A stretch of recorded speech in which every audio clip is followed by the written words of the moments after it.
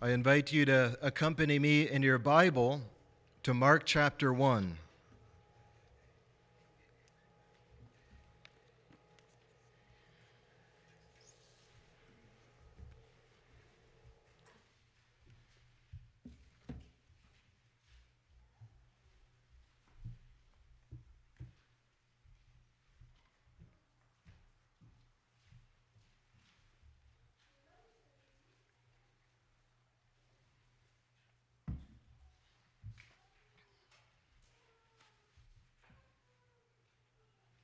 We are in the Gospel of Mark, chapter 1, and verses 9 to 11. Thus says the word of God. It came to pass in those days that Jesus came from Nazareth of Galilee and was baptized by John in the Jordan. And immediately, coming up from the water, he saw the heavens parting, and the Spirit descending upon him like a dove. That a voice came from heaven, "You are my beloved Son, in whom I am well pleased." Well, the Gospel according to Mark presents us with the good news of Jesus Christ, explaining what God has done in the person and through the work of his Son to save sinners for the praise of his glorious grace. It teaches us that the gospel is not something that we do, but rather something that God has done. Mark's gospel account is the shortest of the gospels, but its conciseness contributes all the more to the density with which it testifies to the truth about Jesus Christ. Mark's gospel introduces us to Jesus' titles and his teachings and his deeds. It presents Jesus as the Lord, the Christ, the Son of God, the Son of Man, and the servant of Yahweh spoken of by Isaiah the prophet.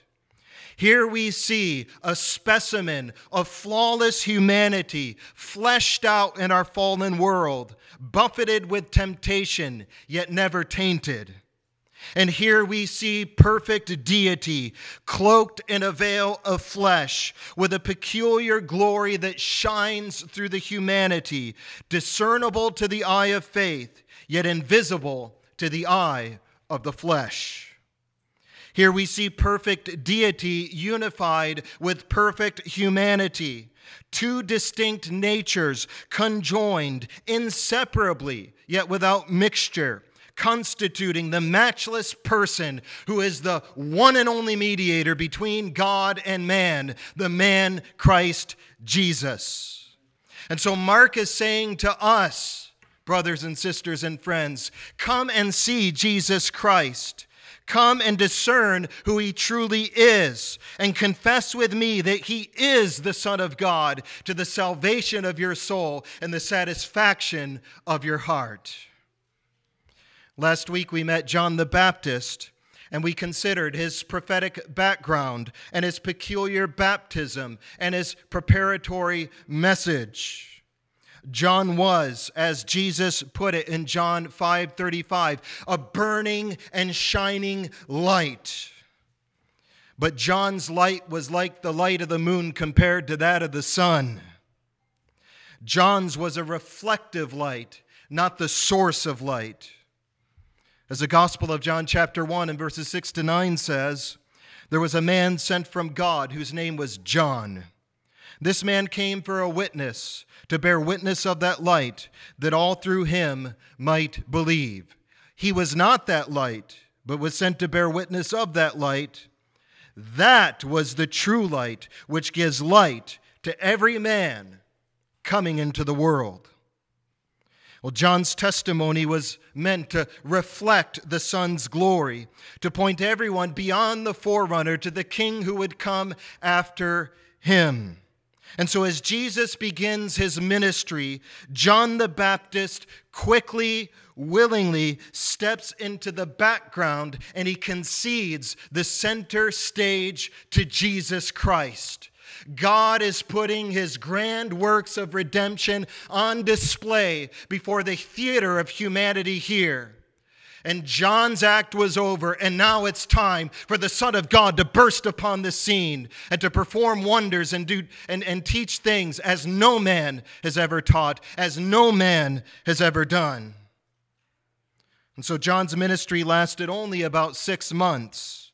Talk about going up in a blaze of glory and then fading out.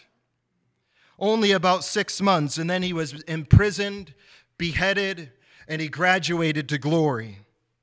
And the transitionary movement in God's redemptive historical dealings with his people and with the earth, that transitional movement from John's role on the center stage of salvation history to Jesus' central role on that stage formally took place at the baptism of Jesus. And so as Mark introduces us to Jesus, starting in verse 9, he makes no editorial comment about who Jesus is beyond that made in verse 1, where he called him the Christ and the Son of God. We would almost expect him to expound on that phrase, Son of God, much like the Apostle John does in his own gospel account. But Mark is not big on theological commentary. Instead, he's interested mainly in the history. He relays the historical deeds of Jesus and intends for the history to speak for itself. This is basically Peter's eyewitness account to the life and teachings and death and resurrection of Jesus Christ as transcribed through the pen of John Mark, the son in the faith of Peter. And so as he relays the eyewitness account of the historical deeds and teachings of Jesus, the reader must make the theological connections. And these connections must be made by comparing Old Testament messianic expectation with the facts about the historical life of Christ. And the text that we have before us is masterful in its manner of jam-packing Christological truth within the matrix of succinct, concise, historical narrative. As Jesus abruptly shows up on the scene in these verses, he's baptized. And so the text provides us with a flood of revelation concerning who Jesus really is. And the purpose of this text is to disclose to us, the readers who have eyes to see, the true identity of Jesus of Nazareth.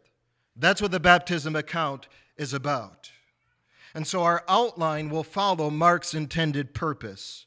I have 3 points, each of which coincides with each of the 3 verses in our text.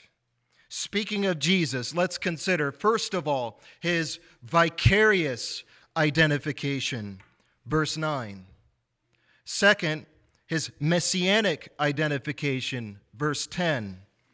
And third, his divine identification, verse 11. Well, in verse 9 we read, "It came to pass in those days that Jesus came from Nazareth of Galilee and was baptized by John in the Jordan." Jesus' baptism was the initiation rite marking the formal commencement of his public ministry. And right at the outset, our Lord begins his ministry by formally identifying with the sinners that he came to redeem. Hence, the significance of Jesus' baptism can be summarized in this: his vicarious identification with sinners as the sin bearer. Now, that word vicarious means performed, exercised, received, or suffered in the place of another. Or another definition, taking the place of another person, acting or serving as a substitute. A vicar is one who performs something on behalf of another. And so Jesus here is vicariously identifying with sinners. His baptism was his voluntary, formal, public assumption of the penalty of sin and death upon himself in the place and stead of sinners in anticipation of his death and resurrection on their behalf. The text of Mark's gospel indicates that there is vicarious identification taking place in at least three ways. We'll recall that John's baptism, according to verse 4, Mark chapter 1, verse 4, was a baptism of repentance for the remission of sins. And yet Jesus comes out to be baptized, and he has no sins to repent from. 1 Peter 1:22, he committed no sin, nor was deceit found in his mouth. Hebrews 4:15, for we do not have a high priest who cannot sympathize with our weaknesses, but was in all points tempted as we are, yet without sin. Hebrews 7:26, for such a high priest was fitting for us, who is holy, blameless, undefiled, separate from sinners. We are conceived and born in sin, but Jesus was born of the Holy Spirit. And so in Luke 1:35, when the angel appeared to Mary, he said to her, the Holy One, that Holy One, which is a divine title for God in the book of Isaiah, that Holy One who is to be born will be called the Son of God. So he was born holy, impeccable in his divine nature. And so why was he baptized? Why did he come out and identify with the sinner's baptism? Mark wants us to put the pieces together to make the appropriate theological connections because they point to Jesus' identity and the mission that he came to accomplish. Mark is relating the history. It's up to us to discern the significance. And the fact is that Jesus Christ is God's vicar before men. And he is also the sinner's vicar before God. As the God-man, he represents God to men, and he represents men before God. And as I mentioned, there are three clear indications in the text that Jesus assumes the place of sinners as their substitute and vicariously identifies with them by undergoing baptism. Each one is a contrastive parallel. That is, there's a parallel yet a contrast at the same time. Or to put it in more formal terminology, each one is an antithetical juxtaposition.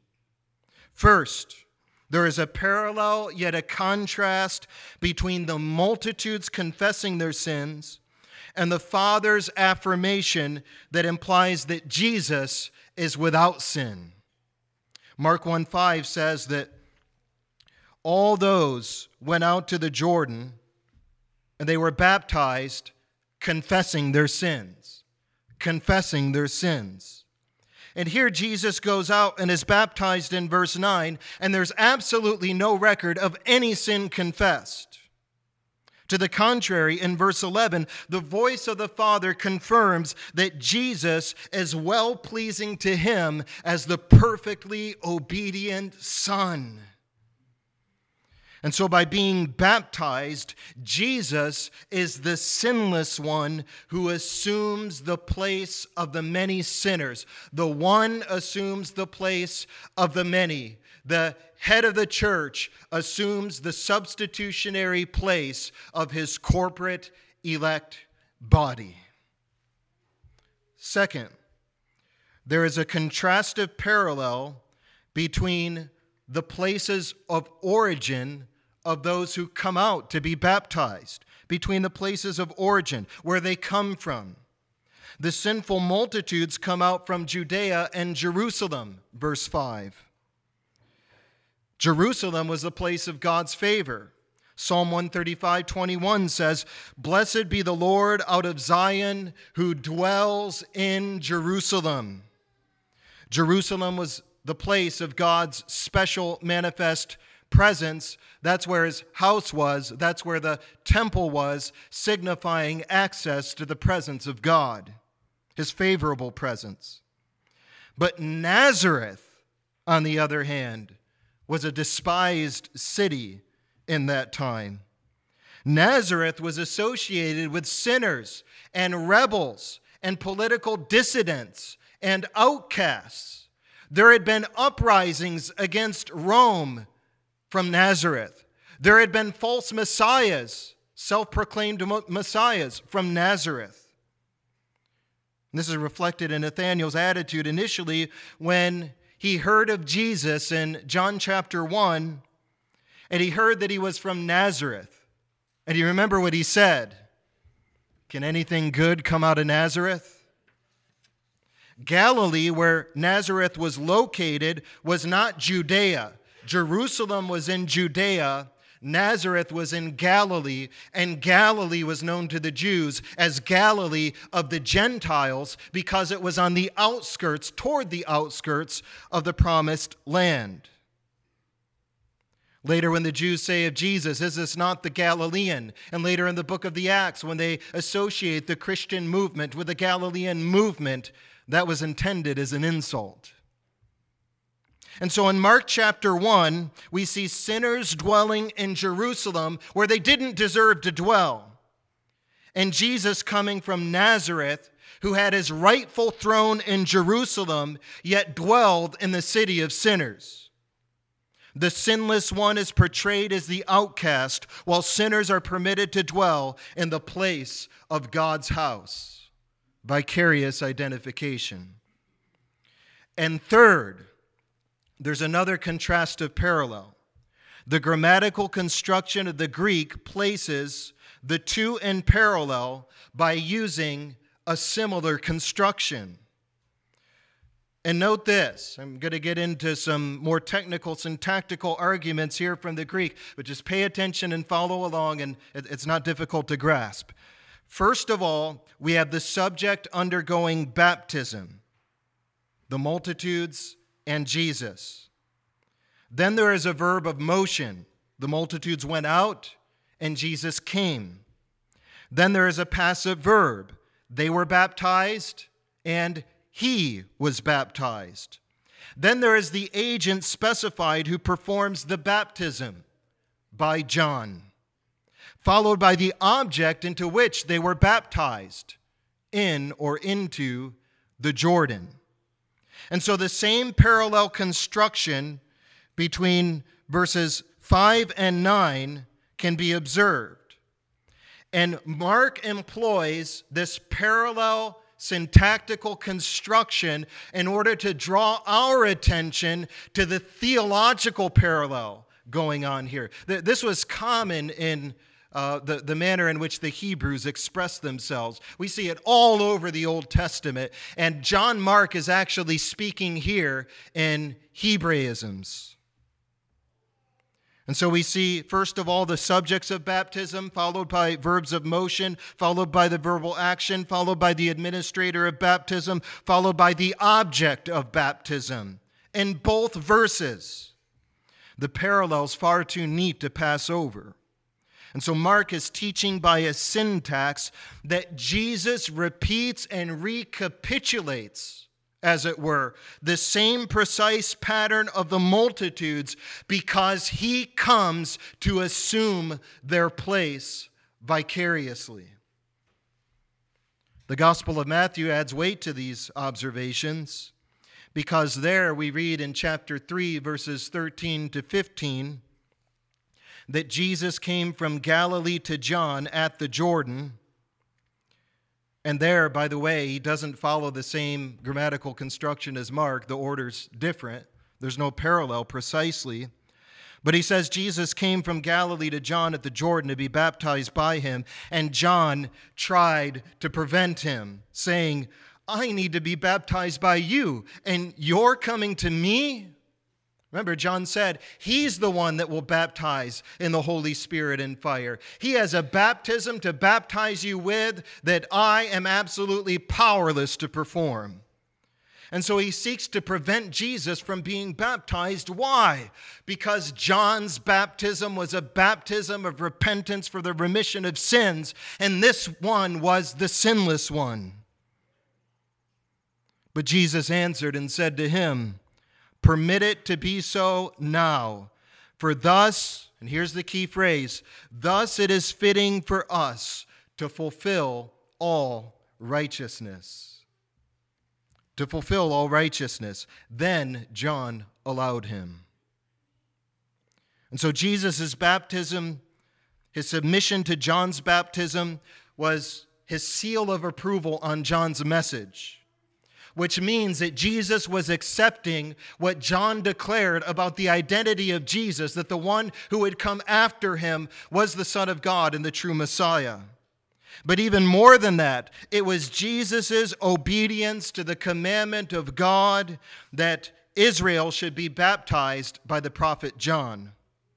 And so Jesus fulfilled the law in order to establish righteousness on behalf of those he came to save, to fulfill all righteousness. In other words, to fill up the full measure of the righteousness that the law of God, according to the covenant of works, required of a mature covenantal head of the last Adam, Jesus Christ.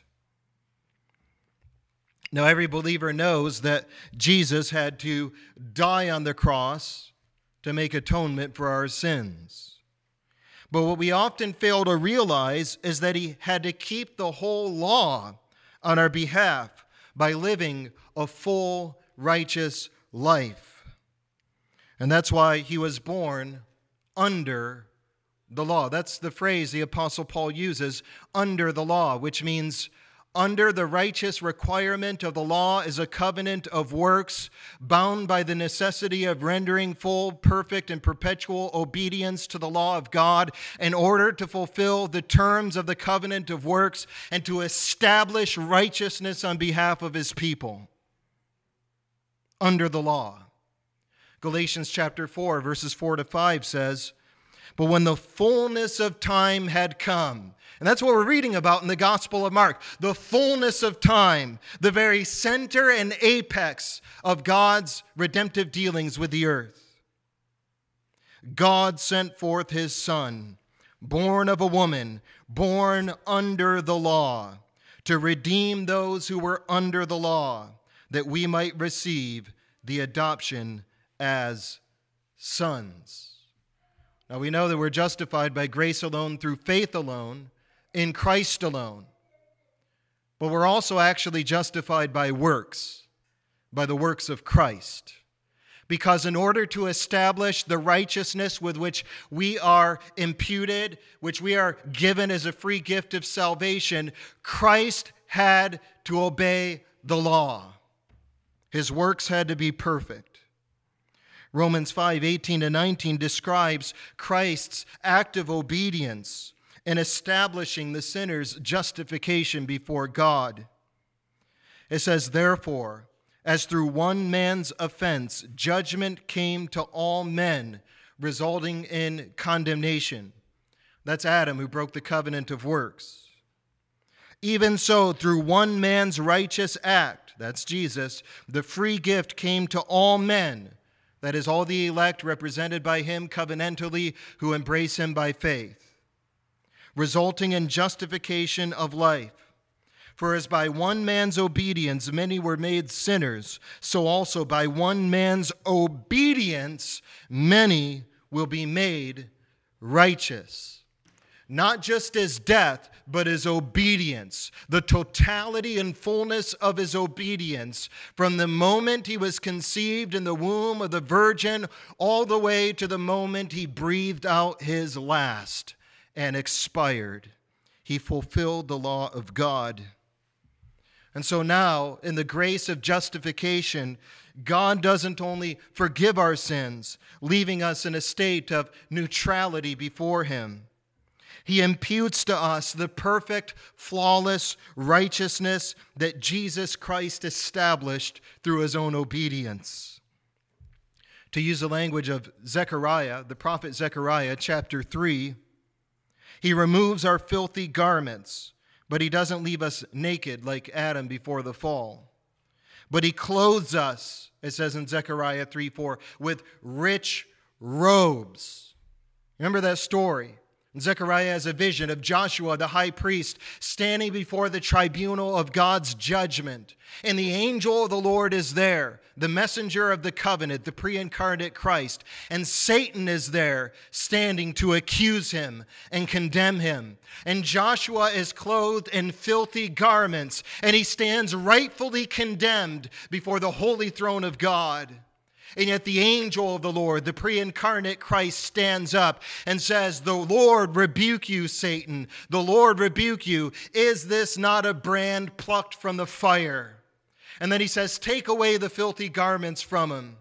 But he didn't stop there. He didn't leave him naked.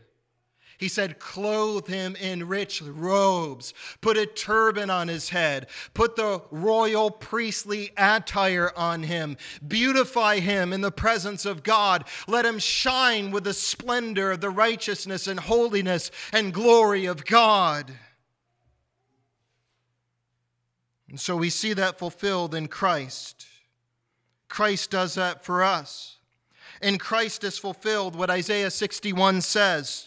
He was sent to console those who mourn in Zion, to give them the garment of praise in the place of the spirit of heaviness, so that we can say, "I will greatly rejoice in the Lord. My soul shall be joyful in my God, for he has clothed me with the garments of salvation. He has covered me with the robe of righteousness, as a bridegroom decks himself with ornaments, and as a bride adorns herself with her jewels." The perfect, flawless righteousness of Jesus Christ, clothing sinners. All that's possible because of his vicarious identification with us. Because of this exchange, he took our place so that we can take his place before God. Now we may assume the place of his favor, and we may glory and boast before the throne of God, not in our own righteousness, but in the blood and righteousness of Jesus Christ, our only boast. 2 Corinthians 5:21. For God made him who knew no sin to be sin for us, so that we might become the righteousness of God in him. This is the glory of justification. It's done by a twofold imputation: our sin to Christ, his righteousness to us. All that's possible because of his vicarious identification with us, because he went into this water and he said, "I will take their sins upon myself. I will identify with the sinners that need repentance. I will assume on myself the death penalty for sin." At the second place, consider his messianic identification. Mark 1:10 says that when Jesus was baptized, immediately, coming up from the water, he saw the heavens parting and the Spirit descending upon him like a dove. Immediately. Not a long time later, but immediately. That's one of Mark's favorite words in this gospel. Something like over half of the occurrences of this word immediately in the Greek New Testament are found in the Gospel of Mark. It occurs 11 times in chapter 1 and 37 times in the gospel as a whole. Immediately this, immediately that. Immediately calls attention to the action-packed, dramatic development of the gospel. And it conveys the events with more graphic vividness. It's as if Mark is taking the reader there to observe these events as they're unfolding. Never in the history of the world has so much meaningful action occurred in such a short time. The coming of Jesus marks the era and epoch of the rapid fulfillment of prophetic expectation. One thing happens right after another in rapid succession as everything the prophets wrote begins to be fulfilled. Before Peter and the apostles even had time to process the meaning of the events that would unfold, another major event would occur immediately. Verse 10 gives us the next major event of our text. And before we can process the fullness of what happened in verse 9 in Jesus' baptism, now immediately the heavens are splitting open.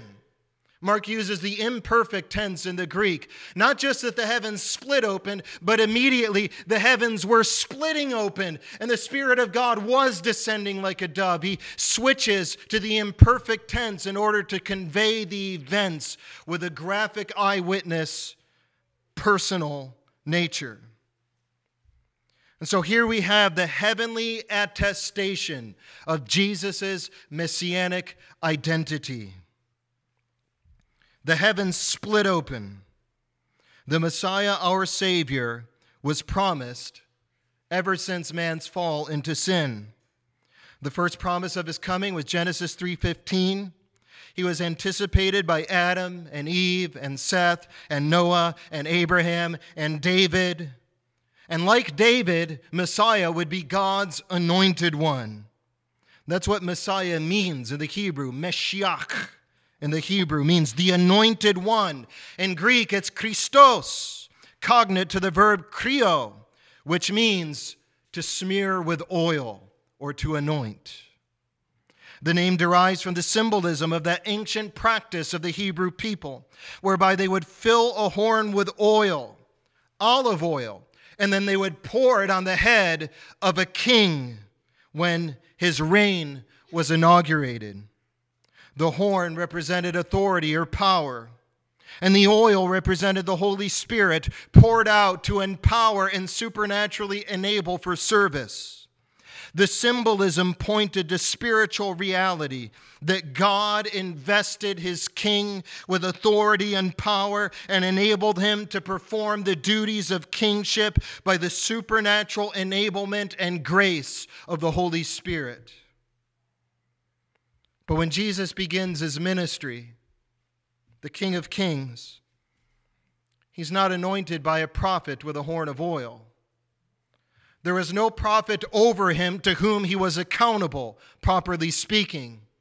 He is the prophet of prophets. He is the priest of priests. He is the King of Kings. That's what anointed one means. And so rather than being anointed by a prophet or a human with a horn of oil, he's anointed as the Christ King directly, straight from God by heaven. The purpose of verse 10 is to point to Jesus as the true and ultimate anointed one, the Messiah who came as servant king to set captive Israel free. 1 John 3:8, for this purpose the Son of God was manifested, that he might destroy the works of the devil. As the Messiah, Jesus wasn't just the son of David, but he was the Lord of David. And so David himself said in Psalm 110, the Lord said to my Lord, sit at my right hand till I make your enemies your footstool. David calls him his Lord because he was greater than David and because he was anointed with the Holy Spirit to do what was impossible for David to do. David could destroy the Philistines, but he was powerless to destroy the works of the devil. And so in this scene in Mark 1:10, there's a manifold significance to it, a manifold significance. There's at least a sixfold significance to what's happening in this one little verse. First, it's significant for Christ's office as Messiah and Savior. Significant for his office. The Spirit anoints him to function in a ministerial capacity as the ultimate prophet, priest, and king. Isaiah 61 verses 1 and 2 says, "The Spirit of the Lord God is upon me." Remember, this is the passage that Jesus read in the synagogue of Nazareth before he indicated to them that the Gentiles would be elected at large and that the Jews in the synagogue of Nazareth would be reprobated by God, and they got so angry that they sought to throw him off a cliff. But this is a passage he quoted. "The Spirit of the Lord God is upon me, because the Lord has anointed me to preach good tidings to the poor. He has sent me to heal the brokenhearted, to proclaim liberty to the captives, the opening of the prison to those who are bound, to proclaim the acceptable year of the Lord." The anointing with the Spirit marks the inauguration of Messiah's formal ministry in order to preach the good news and set the people free. The acceptable year of the Lord that Isaiah 61 refers to is the year of Jubilee. You remember that every 7th year in Israel, and then every 49th year according to the 7 sevens that would be fulfilled, would be a year of Jubilee. And in the year of Jubilee, all slaves would be freed. The captives would go free. The prison houses would be opened. All debts would be forgiven, no matter how great. That's a picture of the Messianic age. It's a picture of the grace of God revealed through the gospel. Jesus was anointed in his baptism to bring to us the ultimate redemption from sin and the pardon of all our debts before God. He came to bring the eternal jubilee, the perfect and everlasting redemption. Second, significance of Jesus' baptism: the Spirit enables him as the perfect man to perform his work with the power of God without diminishing his perfect manhood. Jesus did not deify his humanity, but he was willingly subject, and he willingly subjected himself to the limitations and frailties of humanity as our mediator. He had to assume a real, full human nature upon himself in order to qualify as our mediator, and he did not circumvent or set aside his humanity in order to perform works straight from his deity in such a way that would negate or diminish his humanity. And so he did his works by the power of the Holy Spirit. Isaiah 42:1 says, "Behold, my servant, whom I uphold, my elect one, in whom my soul delights. I have put my Spirit upon him. He will bring forth justice to the Gentiles." And that Hebrew word justice can also be translated righteousness. Righteousness. He was endowed with the sevenfold Spirit, with the fullness of the Spirit of God. Isaiah 11:1-2 says, "There shall come forth from a rod from the stem of Jesse, and a branch shall grow out of its roots. The Spirit of the Lord shall rest upon him, the Spirit of wisdom and understanding, the Spirit of counsel and might, the Spirit of knowledge and of the fear of the Lord," the sevenfold fullness of the Spirit. John 3:34 describes Christ.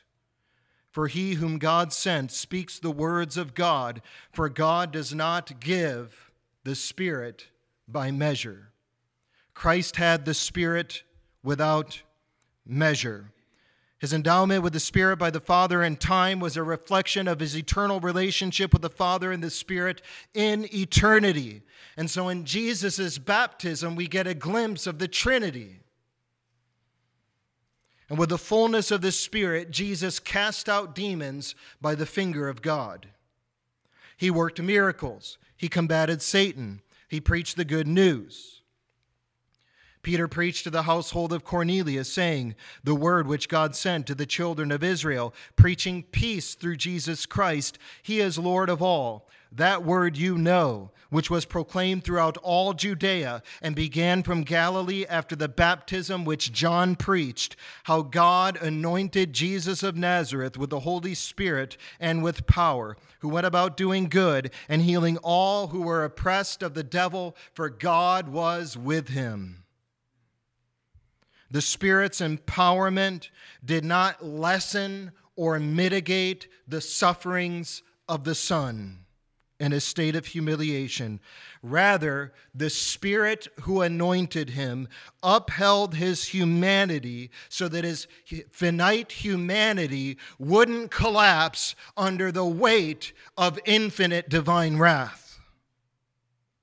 And so Hebrews 9:14 says that not only did he do miracles by the Spirit, not only did he destroy the works of the devil by the Spirit, not only did he raise the dead by the Spirit, but Hebrews 9:14 says, through the eternal Spirit, he offered himself without spot to God as he died on the cross. The Spirit anointed him as our priest and maintained the hypostatic union between his deity and his humanity, as his humanity was bearing up the full force of the infinite punishment poured out by the Father. Third, there is a cosmically redemptive significance in Jesus' baptism. Cosmically redemptive significance. Note Mark 1:9. 1:10. Verse 10 says, Jesus coming up from the water, that is, emerging from the water into which he was immersed, he saw the heavens parting and the Spirit descending. In the Greek, the heavens didn't merely open. The word used is schizo. It's a violent word. It means literally, according to one Greek dictionary, the best Greek dictionary, to divide by use of force, split, divide, separate, tear apart. One scholar notes that this word, quote, appears in Jewish literature for cataclysmic demonstrations of God's power, such as the dividing of the Red Sea, Exodus 14:21, Moses' cleaving the rock, Isaiah 48:21, and the splitting of the Mount of Olives on the day of the Lord, Zechariah 14:4, end quote. There's only one other place where Mark uses this word in his gospel account, and that's in chapter 15, verse 38. When Jesus died on the cross, it says he breathed out his last. And then we read, then the veil of the temple was torn, schizo, in two from top to bottom. Both tearings, both rendings, that of the heavens and that of the temple veil, are followed immediately in the next verse by a declaration that Jesus is the Son of God. In Mark 1:11, it's the Father that declares him to be the Son of God. And in Mark 15:39, it's the Roman centurion who declares him to be the Son of God, thus aligning himself with God's assessment of Christ, confessing the true identity of Christ as a type of those who would confess that Jesus is the Son of God, even of Gentiles, who by doing so would be saved. The temple itself had cosmic and redemptive significance. The veil of the temple was schizo. It was torn from top to bottom, just like the heavens here.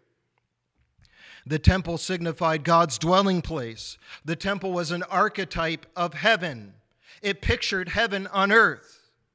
To go beyond the veil was to enter God's immediate presence as if in heaven itself. And when Jesus died, the veil was torn, not so much so that we could get in. Rather, it was so that the divine presence within could get out and be unleashed on a cosmic scale. Numbers 14:21, God had sworn, saying, truly, as I live. That's God swearing by his own existence. As I live, says the Lord, all the earth shall be filled with the glory of the Lord. Habakkuk 2:14 says, for the earth will be filled with the knowledge of the glory of the Lord as the waters cover the sea. Isaiah 52:10 says, the Lord has made bare his holy arm in the eyes of all the nations, and all the ends of the earth shall see the salvation of our God. And speaking to Messiah, Isaiah 49:6 says, I will also give you a light to the Gentiles. A light. That's not just like a light bulb in a dark room. The light is the fire of God's personal Shekinah presence. It's blazing with the shining, resplendent glory of God. I will give you as a light to the Gentiles, as an epiphanic manifestation of the glory of God to the ends of the earth, that you should be to my salvation to the ends of the earth. And so the Messiah unleashes God's glory. He came from heaven. He manifested among us in order to manifest heaven's presence on earth. As one scholar says, through Jesus, a new connection between heaven and earth, between God and humans, is established, end quote. So when Jesus was baptized, Mark is showing that the prayer of the prophet Isaiah in 64:1 of his book began to be fulfilled when he said, oh, that you would rend the heavens and come down. The best way to translate that Hebrew word rend is with the same word Mark uses in Mark 1:10. That you would split open the heavens and come down. It's precisely what we're seeing in our verse. That the mountains might shake at your presence. Well, that prayer in the book of Isaiah, in the context of Isaiah, is followed by the introduction of a new creation, and by the destruction of the literal temple in Jerusalem, and by the introduction of a new heavens and new earth as God's cosmic temple. See, the temple was destroyed, not so that God's presence would withdraw from the earth. The temple was destroyed in order to indicate that Jesus has unleashed the ubiquitous, glorious presence of the Spirit upon the earth. That's what he came to do. And so God rendered the heavens asunder, and he came down in the Spirit in Mark 1:10. And it says, a spirit descended in bodily form like a dove and rested upon Jesus. The Spirit here is portrayed with avian, that is bird-like, imagery. Note that. This harks all the way back to Genesis 1:2. When God created the heavens and the earth, it says, and the earth was without form and void. Remember that? It was in a state of deep darkness and chaos. And then it says, and the Spirit of God, darkness was on the face of the deep, and the Spirit of God was hovering over the face of the waters. Well, that too is avian or bird-like imagery. The word hovering in the Hebrew can literally be translated as fluttering, like a bird. This is the creative energies of the Spirit of God in the beginning, who's moving with all his efficacious omnipotence in order to bring life out of nothing. Creative energy of the Spirit, the creative power of God brought into operation. Well, the same word hovering or fluttering is then used by God in Deuteronomy 32:11, which here he's describing how he oversaw Israel as he brought Israel out of Egypt in the Exodus. And it reads, as an eagle stirs up its nest, hovers over its young, having given birth to the young. This is new life coming out, hovering over, fluttering over its young, spreading out its wings, taking them up, carrying them on its wings. So the Lord alone led Jacob, and there was no foreign god with him. The Exodus is portrayed in the Old Testament as a type of the new creation. The Lord fluttered over Israel in the Exodus with his Spirit. There is a canopy of glory over them, like a great eagle spreading out its wings and sheltering Israel. That was the personal Shekinah presence of God. It was the shining presence that was more beautiful than any words can describe. It was the thing our hearts are made for. And so the Shekinah presence was fluttering over Israel and would go before Israel and would protect Israel from the scorching of the sun by day. And it was a pillar of cloud by day and a pillar of fire by night. And God made a new nation out of them. He created a new nation out of Israel. And so like the Spirit in the beginning fluttered over the great deep and brought creation out of chaos, so Jesus is endowed with the avian spirit, the efficient agent of the creative power of God, because Jesus will become the agent whose work brings about the new creation. The new creation will dawn in his person by the power of the Spirit, formally when he rises again from the dead. The chaos of the curse will be reversed. The destructive and decreational power of sin will be overturned, and Jesus will make all things new. Sin leads to chaos and decreation. That's what the death penalty is. From dust you are, and to dust you shall return. You shall return to a state of chaos. You shall turn to a state of dissolution and deterioration. The good order of God will be disintegrated and your body will be dissolved into the ground. Decreational chaos. That's what sin does. Jesus comes endowed with the Spirit in order to inaugurate and to order the kingdom of God, the new creation, and the new people of God, his church. Fourth, Jesus' baptism also has gospel significance. And this is the last point of significance I'll mention here of this baptism. Gospel significance. In the events of these verses, we see the gospel in a nutshell.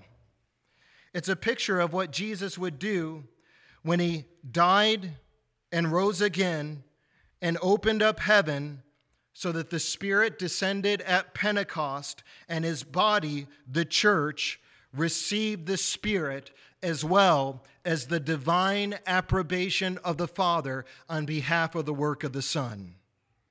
Jesus here is prefiguring in his own person what he's going to do as he dies and rises and sends the Spirit with whom he was bestowed.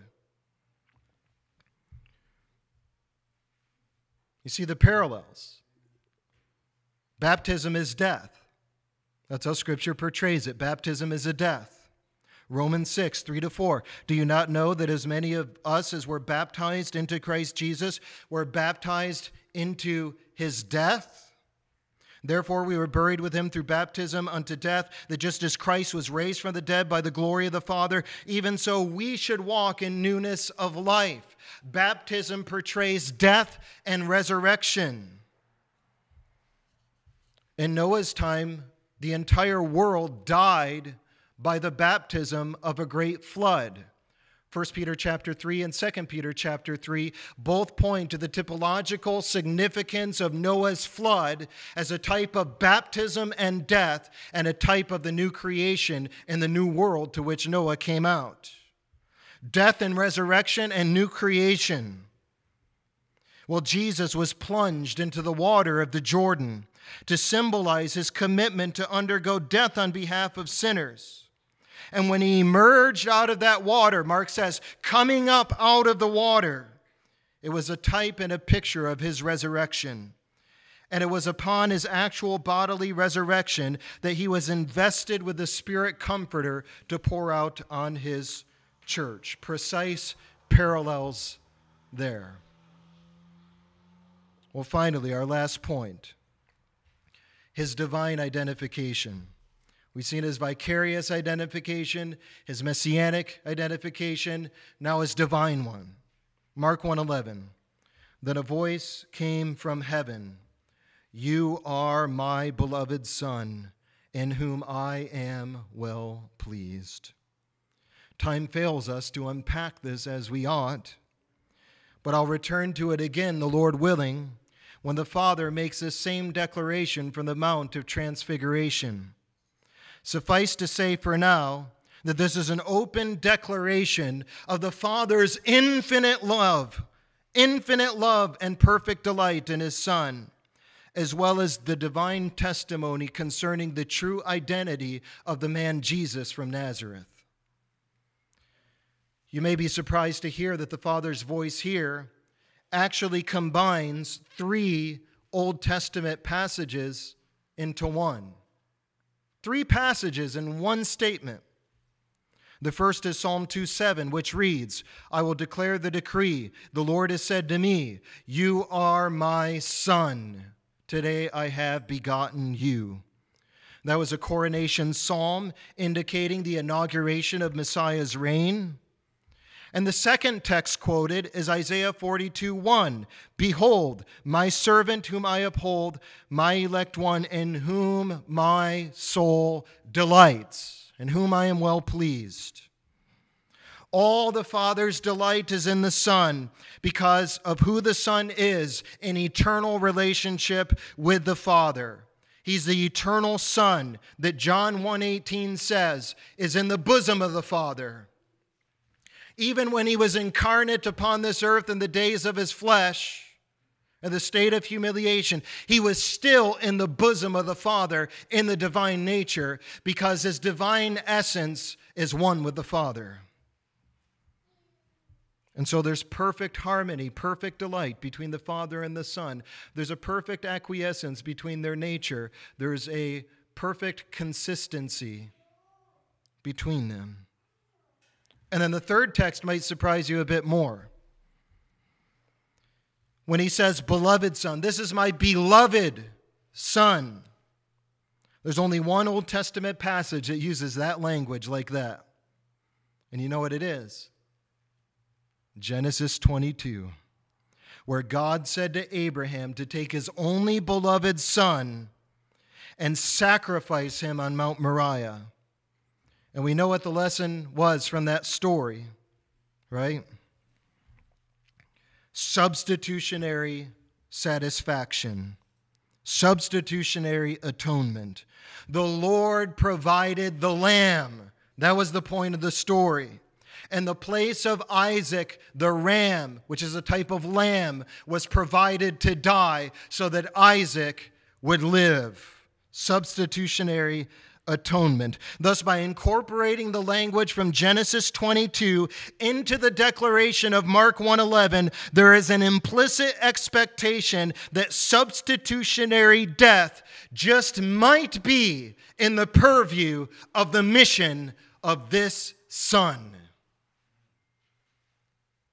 Finally, we ought to ask ourselves, have I embraced Jesus Christ as the Bible presents him? Have we received him as our vicarious, sin-bearing substitute? Have we trusted in him as our Messiah King? Have we received the Holy Spirit through faith in his name to be made a new creation in his sight? Have we confessed that he is the divine Son, not only in whom the Father delights, but in whom we delight? There's salvation no other way. And listen, the Son is not a beggar asking for our permission to accept him. He's the King to whom every knee must bow. That's what Messiah means, the King. God doesn't ask our opinion if we will be kind enough to accept his King or not. You might have heard, Arminians love to say this, God is a gentleman, and he never forces himself on anybody. He leaves it up to man's almighty free will. It is basically impotent before the almighty will of man. So please accept Jesus. Jesus is begging you, they say. That's not what Psalm 1:2 says. Or rather, Psalm chapter 2, the second psalm, from which the Father is quoting in this verse. Listen to verses 8 to 12 of Psalm 2. Ask of me, and I will give you the nations for your inheritance, and the ends of the earth for your possession. It doesn't sound like he needs people's permission. You shall break them with a rod of iron. You shall dash them to pieces like a potter's vessel. Now, therefore, be wise, O kings. Be instructed, you judges of the earth. Serve the Lord with fear and rejoice with trembling. Kiss the Son. You know what the image is there? In antiquity, when a king would present himself, it was expected of his subject to bow and oftentimes to take his hand and to kiss it as a gesture of submission and honor and respect. And so he's saying, kiss the Son, honor the Son, recognize who the Son is, bow down to the Son, lest he be angry and you perish in the way when his wrath is kindled but a little. And then we have a beatitude. Blessed are all those who put their trust in him. You see, the King who came as the meek and dove-like Messiah is coming again with the ferocity of a lion. And I love that in the book of Revelation chapter 5, when no one is found worthy in the entire world to open the book, that title deed to the earth, to unloose its seals. And then John is introduced to the lion. And it says, behold, the Lion of the tribe of Judah, the root of David, has prevailed to open the scroll and to loose its 7 seals. And then John says this, and I looked, and behold, in the midst of the throne and of the 4 living creatures, and in the midst of the elders, and we expect him to say, a lion. But he says, stood a lamb, as though it had been slain, having 7 horns and 7 eyes, which are the 7 spirits of God sent out into all the earth, the fullness of the Spirit. The Son has been appointed to reign on Zion's holy hill. He is the lamb-like lion and the lion-like lamb. And right now, you can know this lion as your lamb. Right now, he's reigning in grace.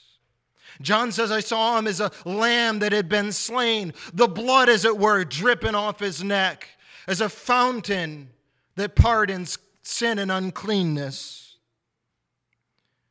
He's reigning in grace now, but he's coming again to reign in power. And he doesn't need your permission to establish his reign. And yet, in his great mercy, he offers amnesty and forgiveness and pardon and peace and a truce with all those who bow the knee to him and confess that he is the Savior, the Son of God, and place their faith in him. In our modern day, we have lost the knowledge of what kingship entails. Don't look at King Charles for that image. He's pathetic. And I can say that because I'm an American and I haven't forgotten 1776. The real concept of kingship stems from the ancient world. The kings were the makers of history. They were the lords. They were the sages. They were the providers. They were the judges. They were the warriors. And they were the saviors who rescued their people from their enemies. The worst thing you could have done in the ancient world was to cross a king and offend him and fall under his displeasure. But the best thing that could happen to you in the ancient world was to have a good king, a good, powerful king. Brothers, sisters, and friends, God has given us the best king of all. A king who is almighty in power, full of grace and truth, compassionate and long-suffering towards sinners, and who never makes a mistake. The King of Kings, the Lord of Lords. And so submit to him as Lord, and he will be your benefactor. Acknowledge him as your sage, and you'll be truly wise. Realize he is your judge, and come to terms with him now before you stand before his great bema seat. Petition him to be your warrior and to defeat your greatest enemies, to break the yoke of the sin that binds you, to cast out the demons and regrets that haunt you, to shut the mouth of the accuser who condemns you, to subdue the grim reaper whose sickle is right now pursuing you. Receive him as your Savior and let him rescue you from a fallen, cursed earth doomed to futility and destruction. Believe in him, and you'll know the joy of the torn veil, the blessed presence and glory of God that'll give your soul heaven on earth now and in the age to come, heaven on earth forever. Amen. Let's pray. Oh, Father, may we know that heaven of delight in our own souls now. May we find all our pleasure, all our complacency, all our satisfaction in your beloved Son, in whom you are well pleased. Father, please help us to grow into the fullness of Christ. Grant that we may know a fuller measure of your Spirit, that we, through your Spirit, may put to death the works of the flesh. Anoint us more fully in the Anointed One. Lead us into all the truth which the anointing teaches us, Lord. Empower us to destroy temptation at its very root, which is only possible by your Spirit. And help us, Father, to rejoice in Jesus Christ, our Savior, and to serve him and live for him and to glory only in him all the days of our life. In Christ's name, amen.